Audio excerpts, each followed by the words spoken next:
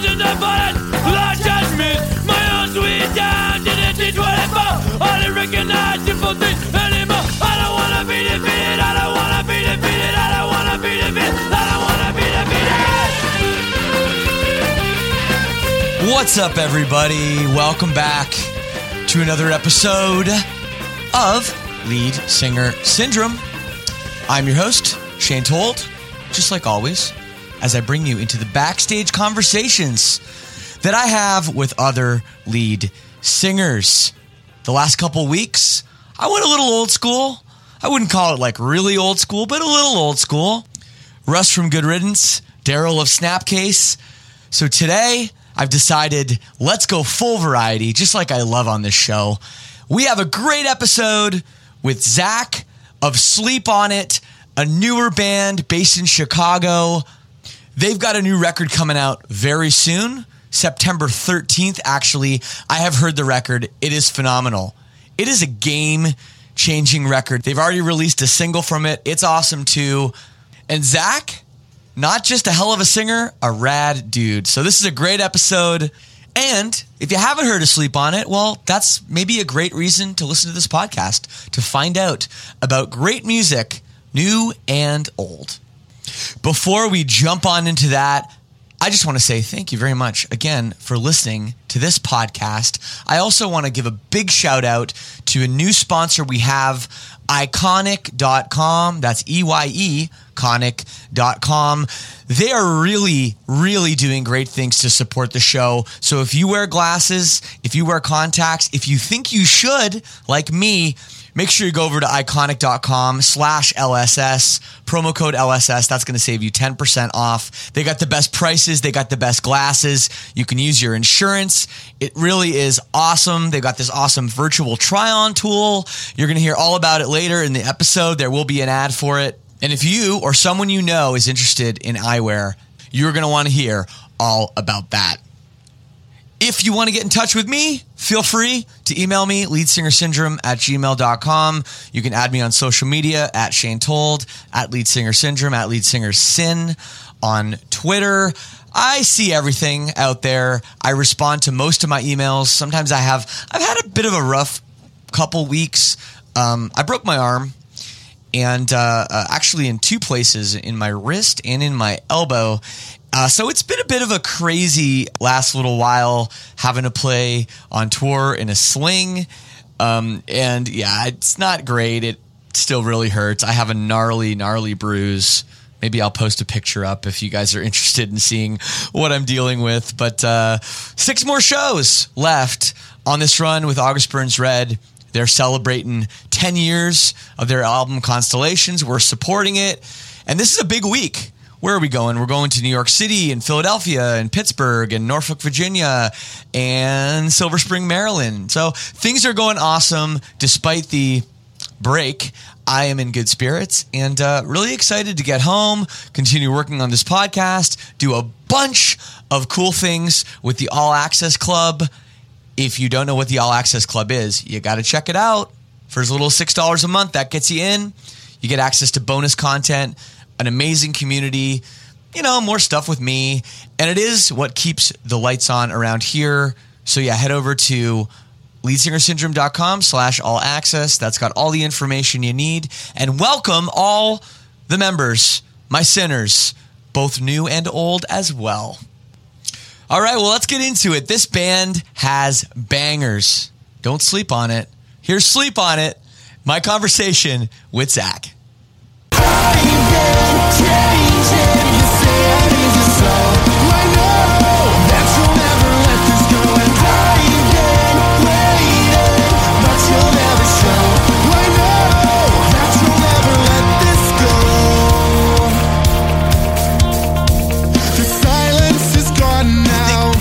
Like doing this 185 times that I would know how to plug in a cable, right?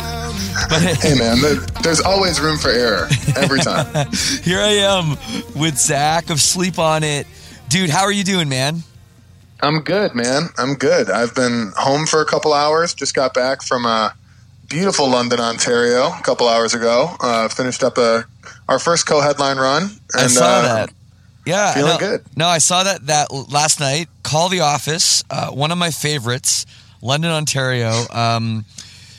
Grimy, right? It's a grimy venue. Would you use that word to describe it? I would 100% use that word to describe it, but in like a charming, everyone from that town loves that venue kind of way. Totally. And yeah, no, we had a great time, great show. We all shaved down to mustaches for it, Nice. which was a good time. But yeah, no, great show. Went out with a bang, great crowd. Couldn't really ask for a better end to the first co-headline run. Yeah, no, that's wonderful. I grew up just about an hour and a half from London, Ontario, and I went to shows at Call the Office like when I was in high school, which like that's over 20 years ago now. That's how old I am. Wow. So yeah, so that place has been like a staple in the London scene, forever. And like London's got a great music scene, man. It really does. Yeah, that was only the second time we've ever played there. We played there back in 2017 with State Champs. And then, yeah, this was our first time back. And apparently they were waiting. So that's awesome, it was great. Man. No, and I, from seeing tweets from my good friend, Hot Gay Daddy, Jordan from Lake Pacific, apparently this tour was like banging. I saw Toronto was sold out, which is awesome. And that must be pretty cool considering the new album hasn't even come out yet. Just riding on the single and to have these shows be so well attended, your first ever, longer set. You guys must be feeling pretty good. Yeah. Truly, like we kind of tried to talk it out in the van last night, me and the guys, and like none of us really had anything to say. I mean, our first attempt to headline and kind of do the longer set, and I think it was 12 shows, 6 of them were sold out. Sold out Bottom Lounge in Chicago. Yeah, nice. Which was absolutely insane to us. We thought that was going to be a huge stretch, but day of sold it out, and we're just all incredibly humbled and grateful right now that to see just all of the hard work start paying off for us. And it's been a wild ride, and the last 2 weeks has been absolutely fantastic, to say the absolute least. No, that's great. And I mean, your voice sounds really good. How did it hold up doing, I guess you guys were probably playing like the better part of an hour long set. Yeah, close to it. Yeah. We were doing like 50 minutes a night. Yeah. So how did that feel for you? I mean, as a singer, that's what this podcast's about. So, I wonder, how you're holding up after probably the longest shows you've ever played.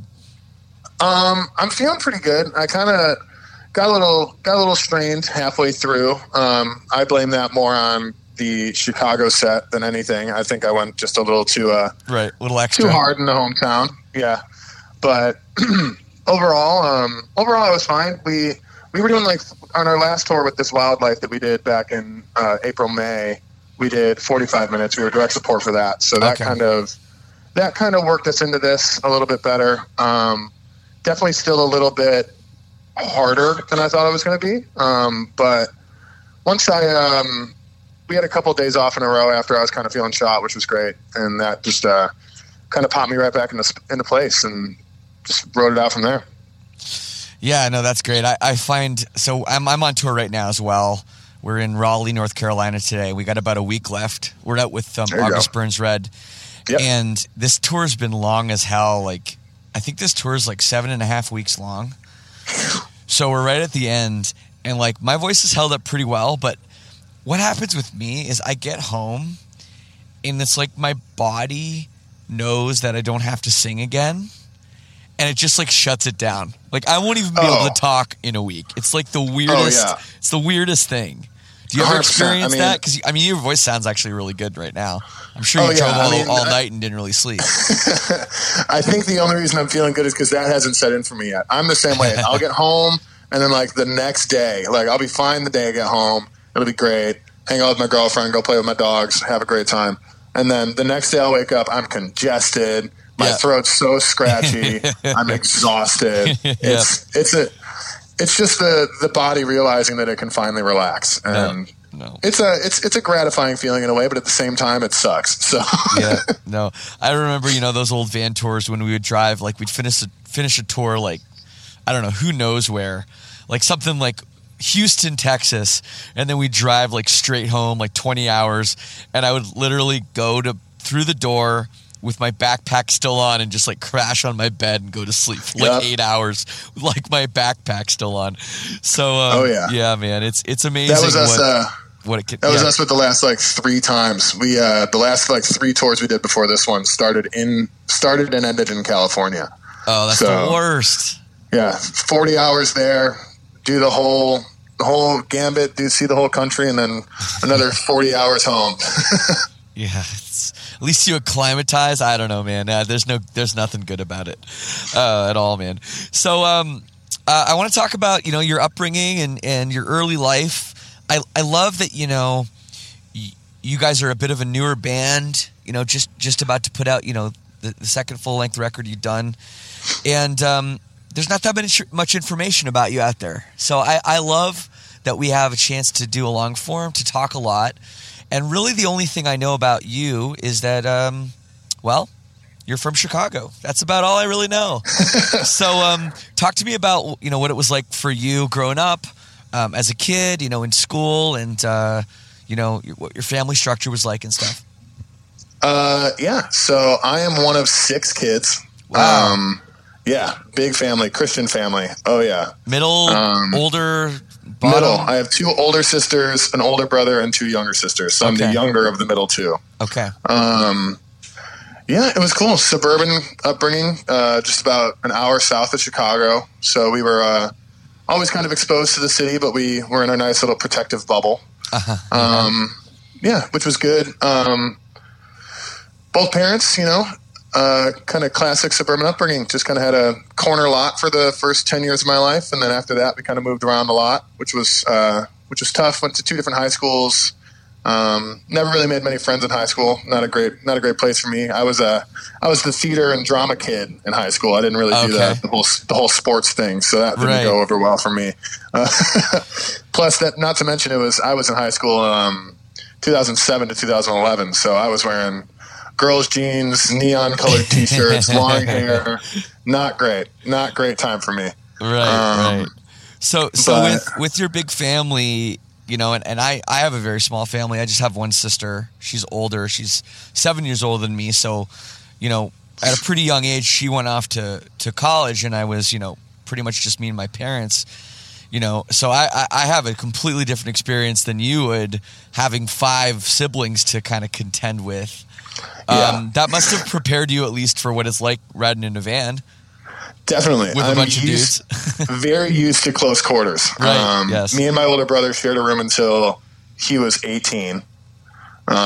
So definitely used to no privacy ever. Yep. And when I was a freshman in high school, so my first year of high school, we moved into a 2-bedroom house. Oh. So there was 8 people in a 2-bedroom house, which was crazy. We grew up poor, so we never really had money, but it was never really an issue for us. We kind of just made do with what we did. But yeah, so I was very acclimated to the van environment before I ever even got in one. So, music for me started from a young age, which was my dad still is a Southern gospel singer in a Southern gospel quartet. Wow, that's awesome. Yeah, so that's where I kind of... So he's got some pipes. I hope they're coming someday. I often say I hope to be the singer my dad is. But yeah, we were always a musical family. He's also a trumpet player and a fantastic trumpet player. My uncle is also an incredible trumpet player. We've had a piano in my house the entire time I've been alive. I still don't know how to play it very well, but it's there. It's not easy. How can something that you literally just push buttons be so hard? It's so difficult. I don't understand it. You're literally just pushing buttons, right? Yeah, that's all piano is. I can do basic chords and like a couple little ditties here and there, but other than that, it's like a foreign language to me. I've tried to teach myself and I've tried to learn, and it never sat with me. But you play guitar. I play guitar, I can play bass, and I can tell my drummer loosely what to do on the drums, and then he gets behind the drums and does what I told him to do the right way. Oh, okay. All right. So how did you get into that? I guess, like, you know, I'm sure your parents, your family was very supportive of music, being musicians themselves. Actually, what no. age? Oh, actually, really? Okay. Yeah. So like I said, my dad was a Southern gospel singer. He kind of did like church touring, I suppose, is what I would call it. Like, they just kind of did the whole touring thing and went to different churches and sang in churches and stuff. So I remember when I graduated high school, and I told him that I was in bands from the time I was probably like 13, just like with all my friends, and nothing really crazy. But when I graduated high school, I told him that I wanted to like start a touring band and like kind of like actually skip college and do the whole touring band thing. And my dad literally told me, please do anything else. Just don't do anything else. Which understandably, but yeah, it was more me. I always kind of found my own way in music. My parents, I mean, obviously my dad being a gospel singer, he loved like Elvis's gospel stuff, and he was always listening to Southern gospel quartets around the house. And then my mom was more into like folk and blues, John Lee Hooker and Joan Baez and all that kind of stuff. So that's kind of where I got that first start. But I got most of my musical influence from my older sisters. I mean, they were listening to 90s pop and Madonna, Michael Jackson, NSYNC, all that kind of stuff. So that was kind of my introduction into modern music, I suppose. And then my older brother ended up getting me into like heavy metal, like Slipknot and Korn and Mudvayne and all that kind of stuff. And that was kind of the middle school, early high school days for me. And then my best friend from childhood, Josh Ortiz, brought me Yellow Card's Ocean Avenue. And that was kind of my spark. That was the record. That was the record. That was the spark into the pop punk world for me. And obviously growing up in Chicago, I started going to local pop punk shows, and I saw Fall Out Boy in basements and VFWs and like Trio and all those bands growing up. So that was kind of the spark for me. And then I saw the Ocean Avenue music video on MTV, and that was the moment where I was like, I want to do that. I want to be Ryan Key. And I was terrible at it. Well, everyone's terrible at first, you know. But that's the thing, is it's like, you know, you got to work on your craft. And I think the fact, you know, most people that do what we do, most of them start out and they suck, and most of them play guitar, and that's what they want to be, and then they somehow fall into singing.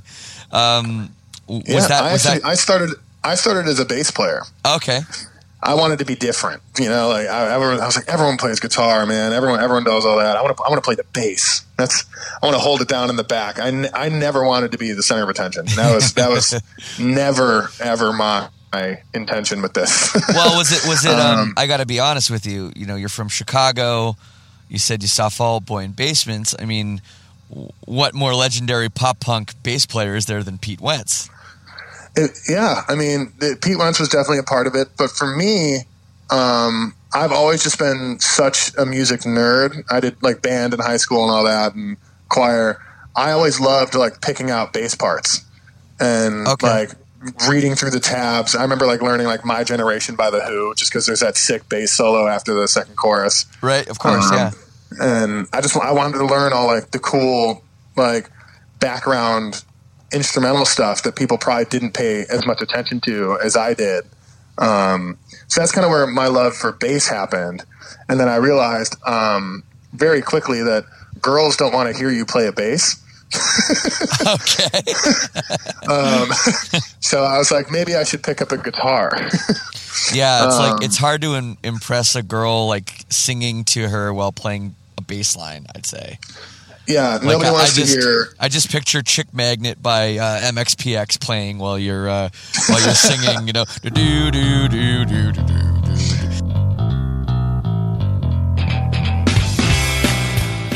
Yeah, it was more not so exactly like a you want to hear me play. You want to hear me play "Dazed and Confused" by Led Zeppelin while I sing on the bass? Yeah, that was a real good look for me. Yeah, that's a really good one. A regular Zach Paul Jones there. There you go. There you go. There you go. Yeah. So just for clarification, even though you spell your name like Zech, you say Zach. Yeah, it's a weird thing, and I don't think that I'm even doing it right. I always just said Zach because it's easier. Zach. My full name is Zechariah. Being from a Christian family, I was named from the Bible. So it probably should be Zach, because when I say Zechariah, I say it with like the E noise. But my parents always called me Zach, and that's just kind of what I told everyone that my name was. So interesting. Yeah. Just wanted to get that out of the way. And I'm sure I'm sure a lot of people will see it and just go, "Oh yeah, it's Zach," and I'm sure you get it all the time on tour. My whole life, I was always the bottom of the list for roll call for school, so I would just say it for them before the teacher could even botch it on the first day of school. So there you go. So you're talking about your kind of high school days and going from bass to guitar and singing, and you were known for your band Bonfires, which did some stuff, released some great records, some great tunes. Thank you. How did you transition from high school to end up being in that band that had some things going on? So Bonfires actually spawned from the first moderately successful band I was ever in. We were a terrible band name. We were a band called Hometown Heroes. We were a band for 6 years, literally same guys forever. And one day we realized, I was like, oh, we're probably not going anywhere because we have a terrible band name. Most awful band name. So we sat I don't down. know how terrible it is. It's very generic. Yeah. That was it. There's probably a lot of bands called that. Oh yeah. And we tried to be edgy at first and spell it wast the E. Oh, that's worse. Heros. That's always worse. Never do that. Bands. Oh yeah. Bands, we realized very quickly it was a terrible move. Yes. Yeah. The only band that got away with that was Linkin Park, but they did it so they could get LinkinPark.com. That's why they spelled their name that way. But anyway. Fun fact of the day. Fun fact of the day. Yes. Also Chicago related. There you go. Anyways. Yeah. Continue with your story, please. Yeah. Zach. So we sat down and we were all trying to think of a name, and we were just kind of scrolling through our phones, just looking through bands that we liked and songs, and trying to think of maybe lyrics like everyone does. And we stumbled upon the Childish Gambino song Bonfires. And we were like, oh, that's kind of a cool band name. We could be Bonfires. Why not do that? And so that's where that band name came from, a Childish Gambino song, which is a fun fact that not a lot of people know. Like that? I like that. And then, we had actually already recorded the first EP. We all talk about Dying like we've done it before, as a Hometown Heroes EP. And when we changed the name, we were just let's just have this be the first release. We already recorded it. We paid for it. There's no point in putting it out as an homage to the past. We're the same band. Of course. So, did that, put out another EP, Nothing to Hold, Something to Keep. And then did some touring, some DIY touring. And then we ended up linking up with Synergy Management and Jason Parent. He ended up being our booking agent, which was really cool. Signed to Bad Timing Records. And then recorded a whole EP. Did some touring. We toured with Hawthorne Heights and Sleepwave, which was really cool. Super intimidating to share a stage with Spencer Chamberlain. Spencer and JT, yeah, absolutely. Dudes who've been doing it so long and so well. Learned a lot on that one. But around that time, I was kind of feeling a little weird. I didn't feel kind of accepted in my band. There was kind of some power struggles going on at the time. And we ended up going out with the Spill Canvas, which was amazing. They were such good dudes. Keep in touch with them still. And that whole tour, I realized near the end, I hadn't spent any time with my band unless we were in the van. I was always with either the opening band or I was hanging out with the Spill Canvas guys. Right. And I got home and I had a conversation with my girlfriend at the time and called a close friend of mine, Johnny Minardi, Oh yeah. Yep. Called him and kind of just like laid it all out and told him how I was feeling, and basically he was just like, then maybe it's time to move on. You know, if you're not feeling it and you feel like you don't fit in there anymore, I mean, you're in Chicago, one of the greatest music cities in the country. Like, there's plenty of bands, there's plenty of dudes who want to start bands. Like, do your own thing. So yeah, I ended up leaving that band, and originally me and Johnny had a whole plan to like start this band around me and the songs that I was writing, and just kind of like build it from the ground up, sign it to Equal Vision where he was at the time. Yeah. And just kind of like run with like this whole whatever it was going to be, like be it me and the Experience or whatever the hell the band was going to be called, you know? And then around the same time I quit Bonfires, Sleep On It kicked out their original singer. Right. And I was already friends with those dudes. We knew each other from playing shows and just hanging out at the same venues. So I knew Jake and Luca really well. Didn't really know Ted. But Johnny called me one day and he was like, why not try it out? Like, I like those dudes. I like the songs. Like, could be cool. I know they're looking for somebody. And I hadn't played like the last shows yet. We played Snowed In that year, which was really cool. That was like the second to last show. And then we had a show at Chicago House of Blues with this guy named Mike Golden, big kind of like folk rock guy around here. And he's just a dear friend and asked us to play his holiday show. So that was like my last show. Okay. With Bonfires. And I had their Sleep On It's manager and Luca came to the show. And from what I've been told, the story goes, they watched the set. They watched their set, and the second we finished our last song, their manager turned to Luca and he said, stop auditioning people. We have to get him. So that's a cool thing. You know, it's cool to feel wanted. Totally. So what did you, did they just say you're in the band? Did you go try out? No, I had to go try out. I mean, obviously it sounds like easy way. Well, that's good, I think, but you know, I guess the main problem with Bonfires was more of a personal thing. So was that really important to like meet the guys and say like, okay, like this is kind of, you know, the kind of person I am. What kind of people are you? You know, I mean, it was easier from the beginning because I mean, me and Jake and Luca, like we all hung out a lot.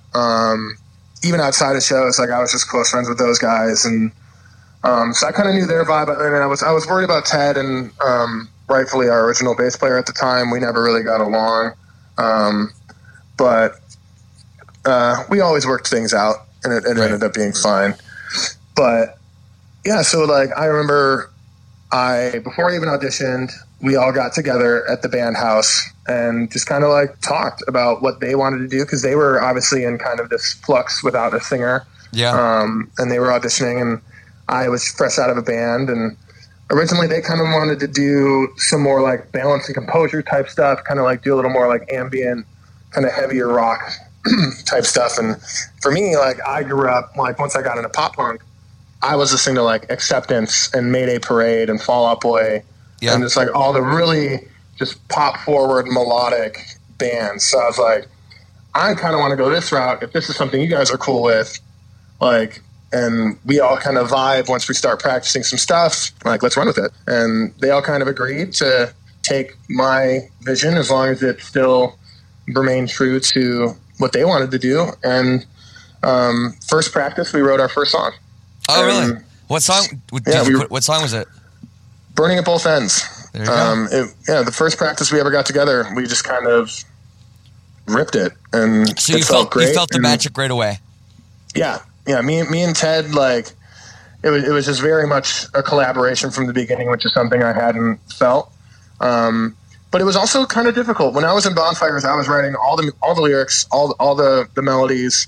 And then my guitar player, Brad, was writing all the music, and it was just kind of like he'd write the music, hand it off to me, I'd write the lyrics, melody, and it was just done. But with Sleep On It, TJ is very hands-on, and it's great, and it's been different for me, and it's been awesome because it pushes me in a lot of different directions that I never thought I would go. But at the beginning, I was not used to that. He also writes everything at the same time.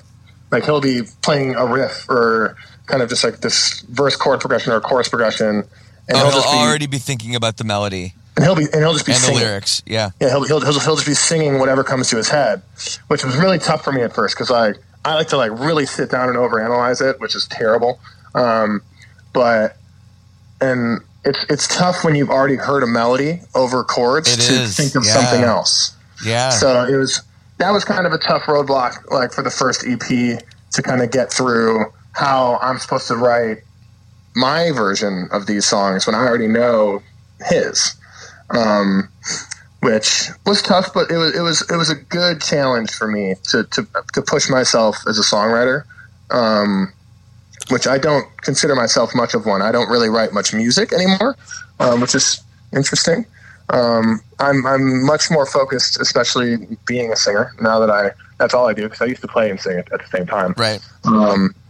So being a singer now, I'm much more focused on just now that I don't have to worry about playing guitar, what can I do vocally? I've always played it very safe. And when I got into Sleep On and I was just singing, it was a whole new thing for me.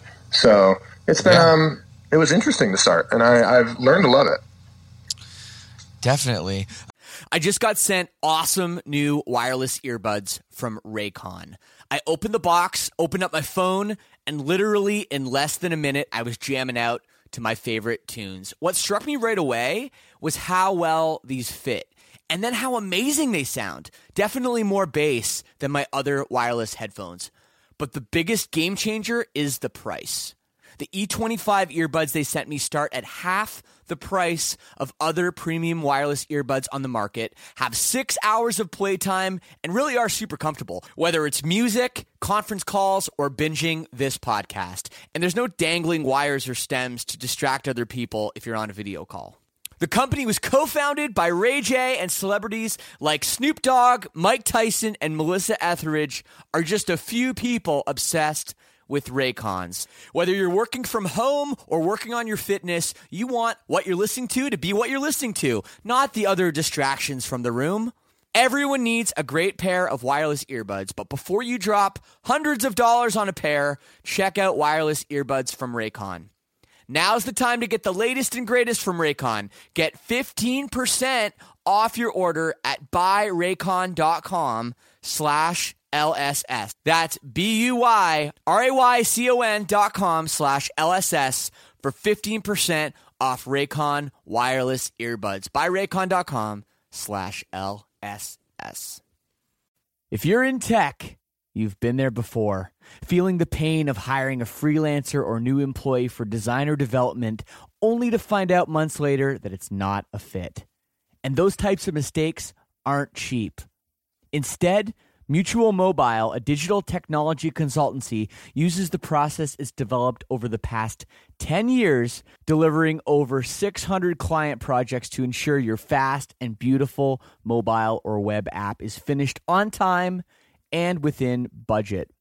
Mutual Mobile has built apps for numerous companies that have been acquired, such as Eero, acquired by Amazon, FlexDrive, acquired by Lyft, and MapMyFitness, acquired by Under Armour. You get a dedicated team to help you with your tech project from start to finish, from ideation to product shipment to maintenance and everywhere in between. Mutual Mobile designs and builds beautiful mobile and web apps that increase the value of your business. If you have design or development needs, schedule a free 30-minute consultation at mutualmobile.link/LSS to get started. That's mutualmobile.link/LSS to get started with your free consultation today. So you did a song. Speaking of songwriting, you co-wrote a song with Will Pugh of Cartel. Yes.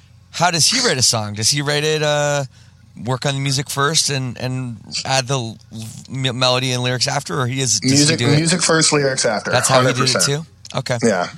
Which was awesome. And that was a whole crazy experience, being a massive Cartel fan from day one. Like, the fact that we reached out to him and he was like, yeah, come on down to Nashville. We'll just hang out for 3 days and write music. I was like, excuse me? And he's got the gold record for Honestly on the wall. And I was just like, Jesus, that's so crazy. No, I mean, he's, one thing about Cartel too is you bring up Honestly and you bring up, the first record that was so big, but they've never made a bad record.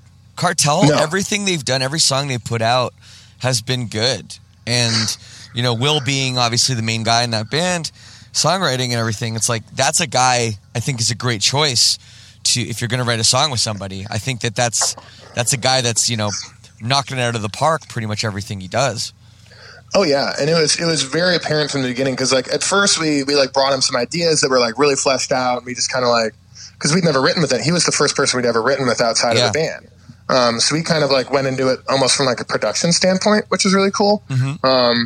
Because that's what we were used to. We used to bringing songs to a studio and having someone be like, yeah, this is really cool, but like, let's change this chord, and instead of going up at this melody, let's go down. And like, that's kind of what we thought we would do. Right. And that's what we did for the first day. And like, it was so funny. He ended and he was like, yeah, so like these songs are all great. Like, this is cool. Like, awesome. But like, I'm a songwriter. Like, if you guys want to write a song, like, let's write a song together. Like, we're not doing anything right now. I'm telling you that you already have good songs. So yeah, you don't want to give him half the money on the publishing just to tell you the songs are good and don't change them. Yeah, that's pretty much what happened the whole first day. And that's funny. So the second day we came in, and there was this riff that I had kind of been like messing around with for a while, but I didn't really know where to go. And it's on the record. It's Always Crashing in the Same Car. I just literally just had that intro riff and like that little pre-chorus re-intro thing, and didn't have a verse, didn't have a chorus, had no idea what to do with it, and just sat there for like 3 hours and just hashed that whole thing out. And he added his own little Cartel leads to it, which was geeking out for all of us. We were all very much just like, that's such a Cartel lead. He's doing it. He's doing the thing. But yeah, Will's the man. We hang out with him every time we're in Nashville, and sadly, it's not as much as I'd like. I love that city. So I was in Nashville last night. We played last night, and you lucky man. Didn't see Will there. He didn't make it out. Which yeah. But it is crazy. Like, I used to not have any friends in Nashville. Now I have like so many, because everyone's moved there. So everyone's moving to Nashville. It's the place to be. It's the place to be. It's the place to be. So another guy you worked with, while we're on the topic, Derek Descanio of State Champs, who actually produced your debut album. He produced the EP as well. Oh, and the EP. That's a guy definitely known for being a tremendous singer. I mean, what a voice he's got. Did he help you out with your vocals, with kind of growing as a singer, at least technically? More so on the full length than the EP. The EP, he was there at the beginning, and it was very much like we kind of talked through everything, and it was more of a production thing where he was just like, I really like this song, don't like the chorus. Let's write something else. And it was like, cool, yeah, 100%. Like, you're Derek. Like, your melodies are insane. Let's do this. Mm-hmm. And we talked a lot about that for the EP, and then for the full length, he actually flew out a week early and did the whole pre-pro session with us, which was awesome. And every night after we were done kind of like rehashing all the music and figuring it out, me and him would just sit in the control booth and just kind of go over all the melodies and really tweak certain, even if it was just one note, like it was always such an impactful thing, like that I would never have thought of. And so I guess he's very hyper focused on all the details. And that's very the thing, detail oriented. Like I always whenever there's younger bands that send me stuff or demos or ask like how to improve or like want advice on how to record stuff, I'm always like, okay, so these things you're going to do called vocals, everyone's going to listen to those, and they need to be literally perfect, and every note needs to be not only sung perfectly and in key, but it also needs to be thought out. You should know what notes you're singing. You should know what chord you're singing over. Like, all this stuff needs to be mapped out. And a lot of, I'm going to say amateur bands, and I'm not trying to be like rude about it, but a lot of amateur bands, that's the difference. Why a band becomes, a Sleep On It or a State Champs and doesn't just remain a Hometown Heroes forever. Yeah. Not to throw your old band under the bus, you guys were great. I'm just making fun of the name. Thank you. I mean, many do.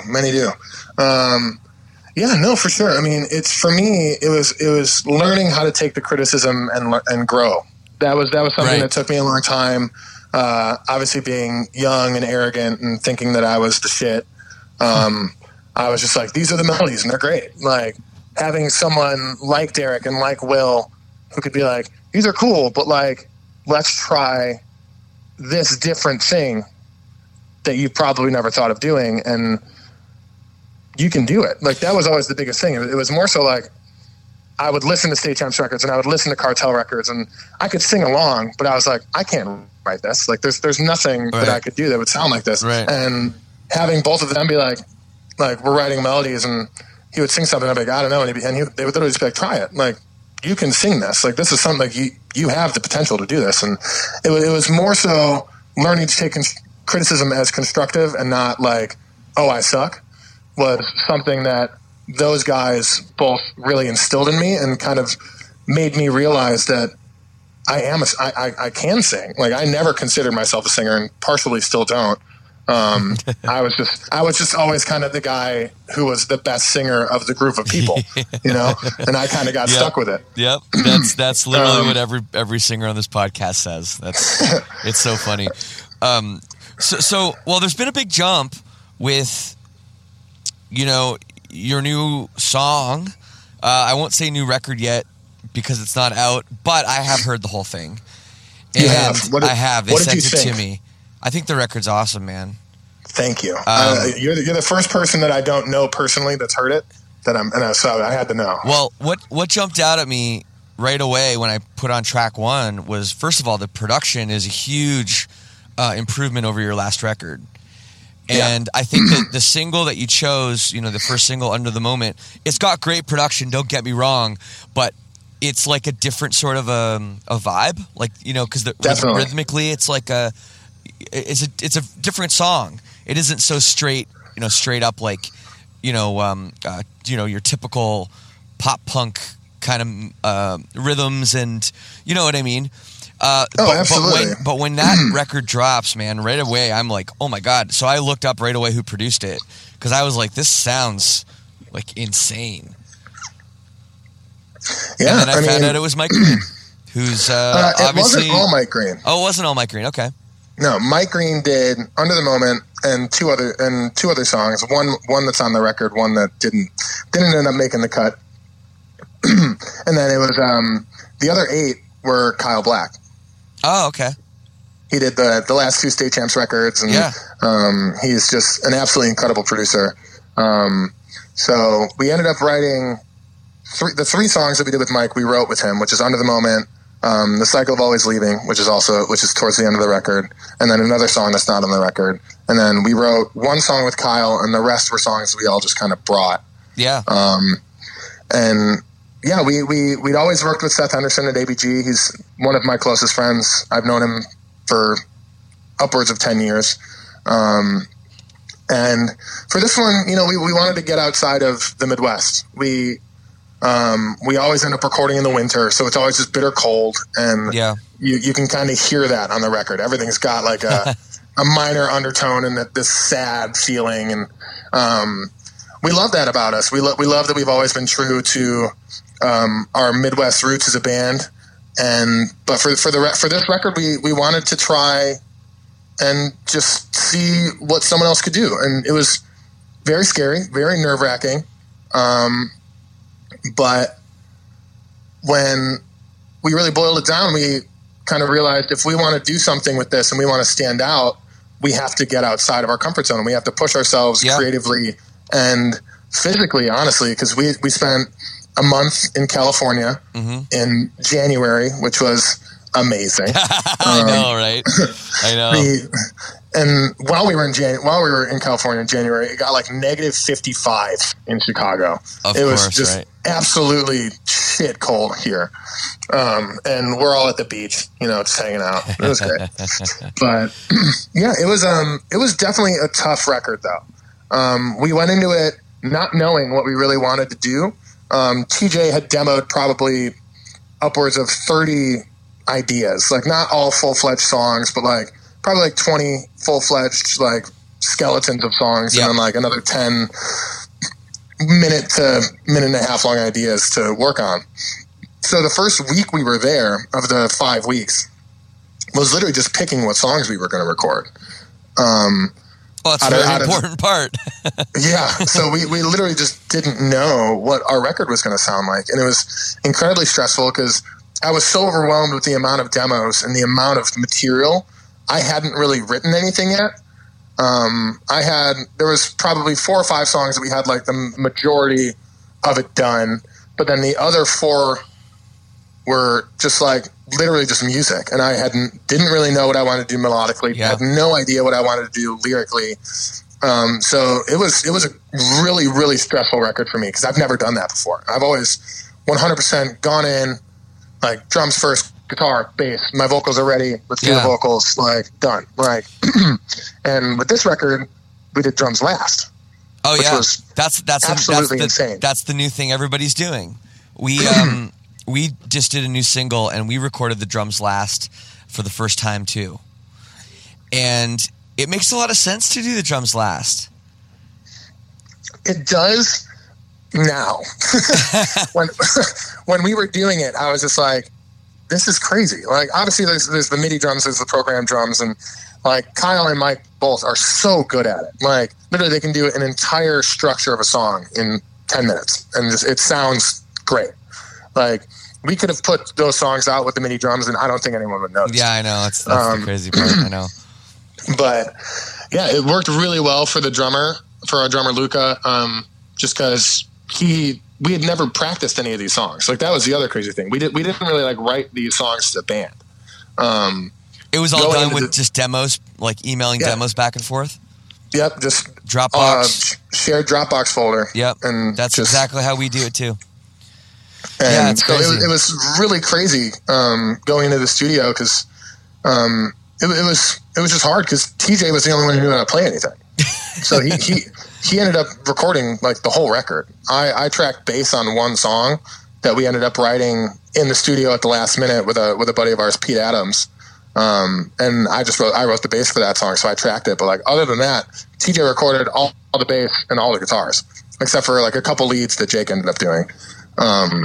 But yeah, it was a lot of late nights for me, staying up and just sitting with the demos and then getting the bounces from the day and realizing the song had changed because TJ and Kyle had like changed up the structure a little bit or changed the chord patterns, and realizing that now this idea I had, I have to change the melody. And that's tough. It was really, really tough. And just, I wasn't very confident in a lot of what I was singing just because you can't tell. I will say, man, if there's anything that I think separates Overexposed, like Pride and Disaster, your new album, which comes out September 3rd on Equal Vision Records. 13th. And September 13th on Equal Vision Records. God, I tried to plug it and I fucked it up. Well, what separates, I think, your new record from Overexposed, you sound a lot more confident.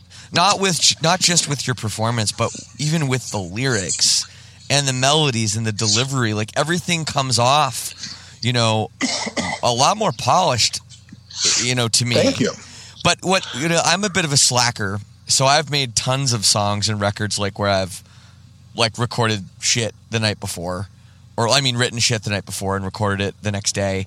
In lots of songs. And I sometimes feel like when you're at the last minute, you have a lot more pressure on you. Sometimes you write better stuff than when it's like, I don't know, maybe I'll change this line later. Because then you don't end up changing it later. And you end up stuck with like a line that you're maybe not 100% sure on, that was just like, oh, it's just kind of like a demo for now. And then you get used to it, kind of like what you were saying about once you hear a melody over chords, you can't unhear it. It's kind of like that. Yeah, and that was a lot of this record. And one of the biggest differences for me with this record and Overexposed is Overexposed was written almost like for lyrics and melody was written like 50-50 between me and TJ. So I didn't have all control over that. So I didn't have like the emotional and like that visceral connection to what I was saying. As to where with this record, I think I wrote 90% of all the lyrics and melody. So I had just much more passion behind what I was singing and what I was saying, just because I knew that it was something that I had felt and something that I understood. And as to where with the other stuff, it was like I knew what he was saying and I connected with it. But like it's hard to sing someone else's words. You know, it's hard to put, especially someone like me. I like to consider myself like an emotive singer. It's a lot more character than it is pitch to me. Right. So it's hard to kind of put that behind songs when you don't feel that. So that was something that we really, really, really tried to push with this record, is that they really wanted to focus on it being me and being my songs, because that's just where you get the best product. If your singer believes what he's singing, he's going to sing better. I agree with you, man. I 100% agree with you. One of the things that you had in your little press release that I got from the label that I'm going to read, it's a quote you said, but I'm going to read it back to you just for context for people listening, that I thought it was kind of interesting. You said, one of the big things we focused on when making this record was not only writing sad songs, Zach says. Yes. Going along with the theme of growth, we wanted to show that there's more to life than just being sad. As hard as life is, there are still good days, and we really wanted that thought to be present in this record. It doesn't seem fair to us to only portray the hard times. So yes. I thought that was really interesting because, I don't know, that's the thing my mother used to say to me when I would be writing these songs in high school and they were all like dark. And like, she's like, but you know, we got a great relationship, and like, you know, you're a happy kid. Why are you writing these like dark songs? And I'm like, 'cause it's cool, Mom. You know what I mean? Like, and it's true though that, you know, a lot of times positive people still end up writing negative stuff, just because of the genre of music. So my question is, was that a challenge? Yes, very much so. Especially being like, I'm a person, I struggle with anxiety, I struggle with depression. Those are things that are just very, very simple for me to portray and relate to, because it's what I've written about my entire life. Well, like Under the Moment is dealing with that topic, right? Yeah. Absolutely. Yeah, that's 100% what that song is. But it's literally a cry for help. Like, that song was like me realizing through the last year of constant touring and all that and never being home that like I was fucked, and I really had to reach back out to help for help. But I didn't want to make Overexposed again. Overexposed it's a very sad record. It doesn't come off like that. I mean, we're very good at the emo pop, as we like to call it. You know, like right. There's very happy, upbeat sounding songs when you listen to it, and you're just like, fuck, this is not as happy as I thought it was. And when we went into this record, one of the things I realized, especially in the pop punk genre, like it's quasi cool to be sad, you know, and it's easy to kind of fall into that just because it's marketable, you know, like it's relatable, and it's something that everyone understands, so it's easy to write about. And obviously, again, being someone that deals with anxiety and depression, it's something that is very easy for me to just kind of dip into as a source of inspiration.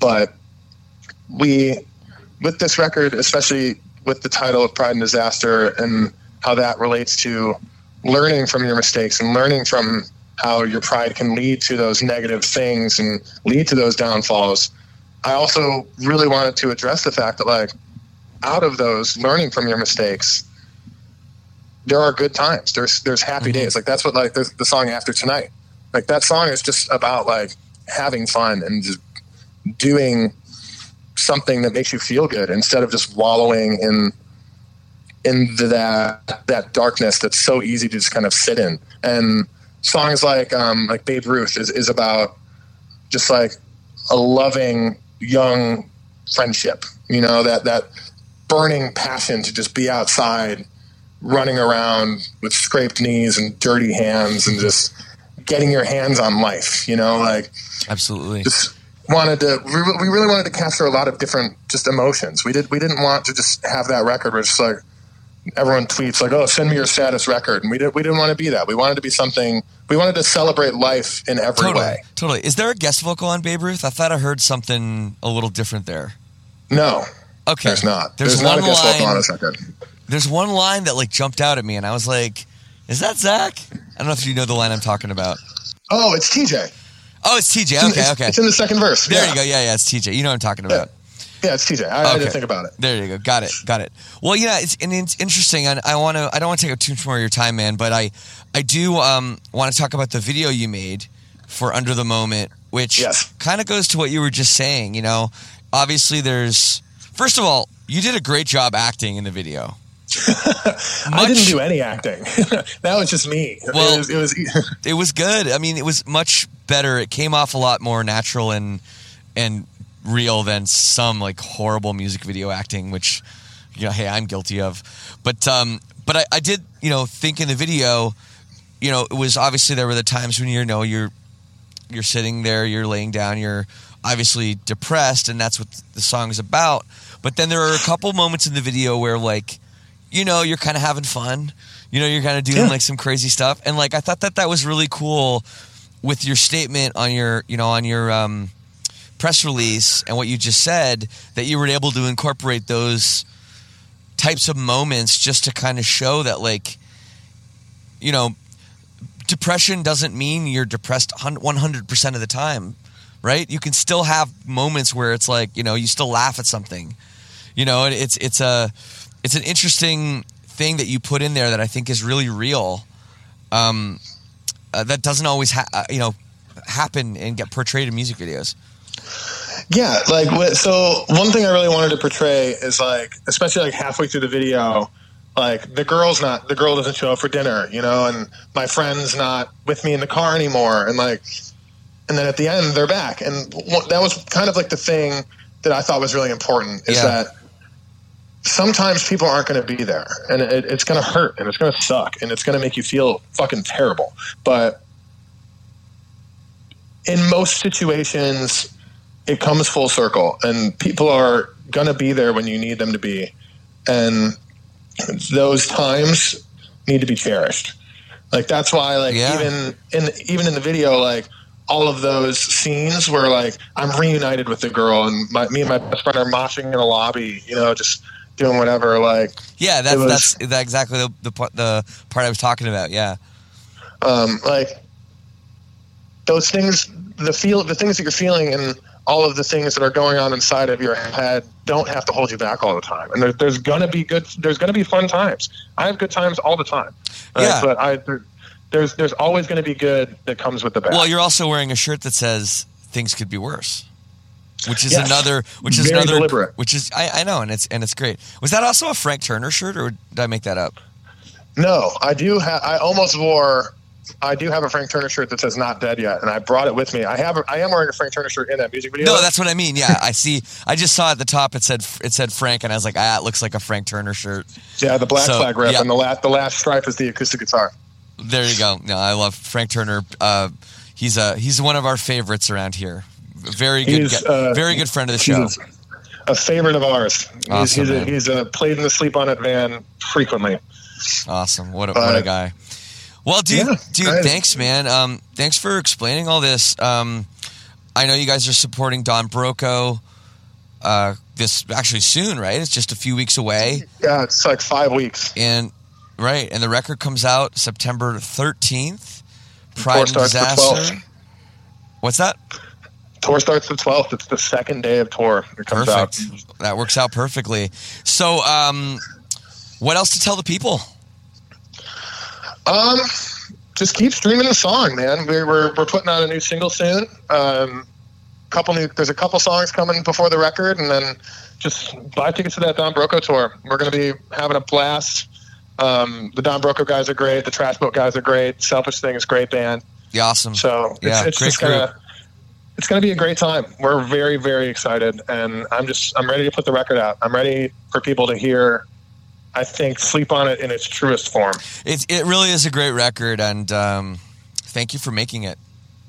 Thank you for listening to it. I really appreciate that. All right, Zach. Well, I'll let you get some rest. I'm sure you're ready to unpack your bag and spend a little time with the lady friend and, I don't know, hit up the Chicago diner or whatever people do in Chicago?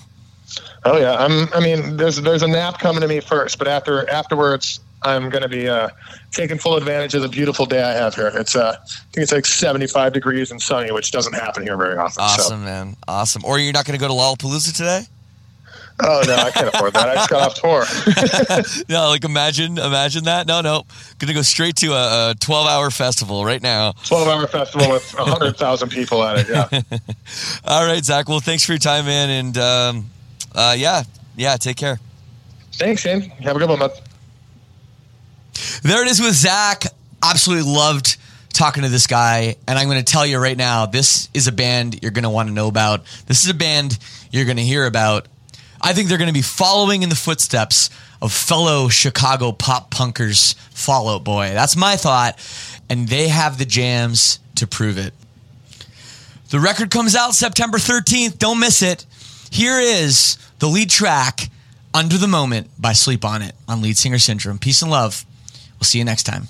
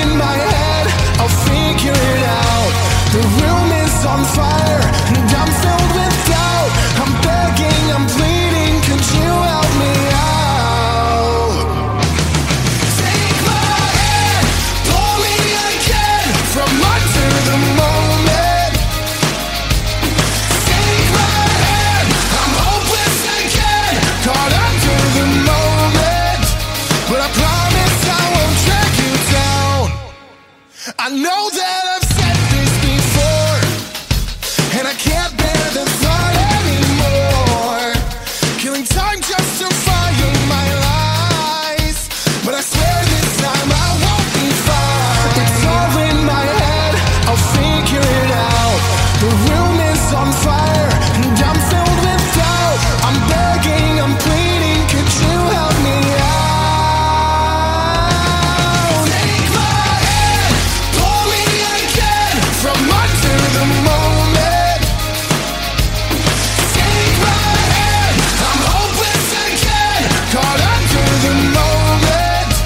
But I promise I won't drag you down here with me. Make the most of the time that we're wasting.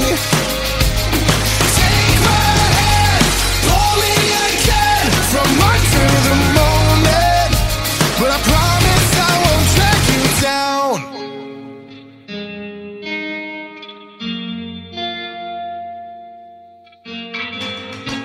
It's all in my head, I'll figure it out.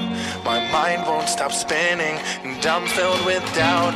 I'm begging, I'm pleading, won't you help me out?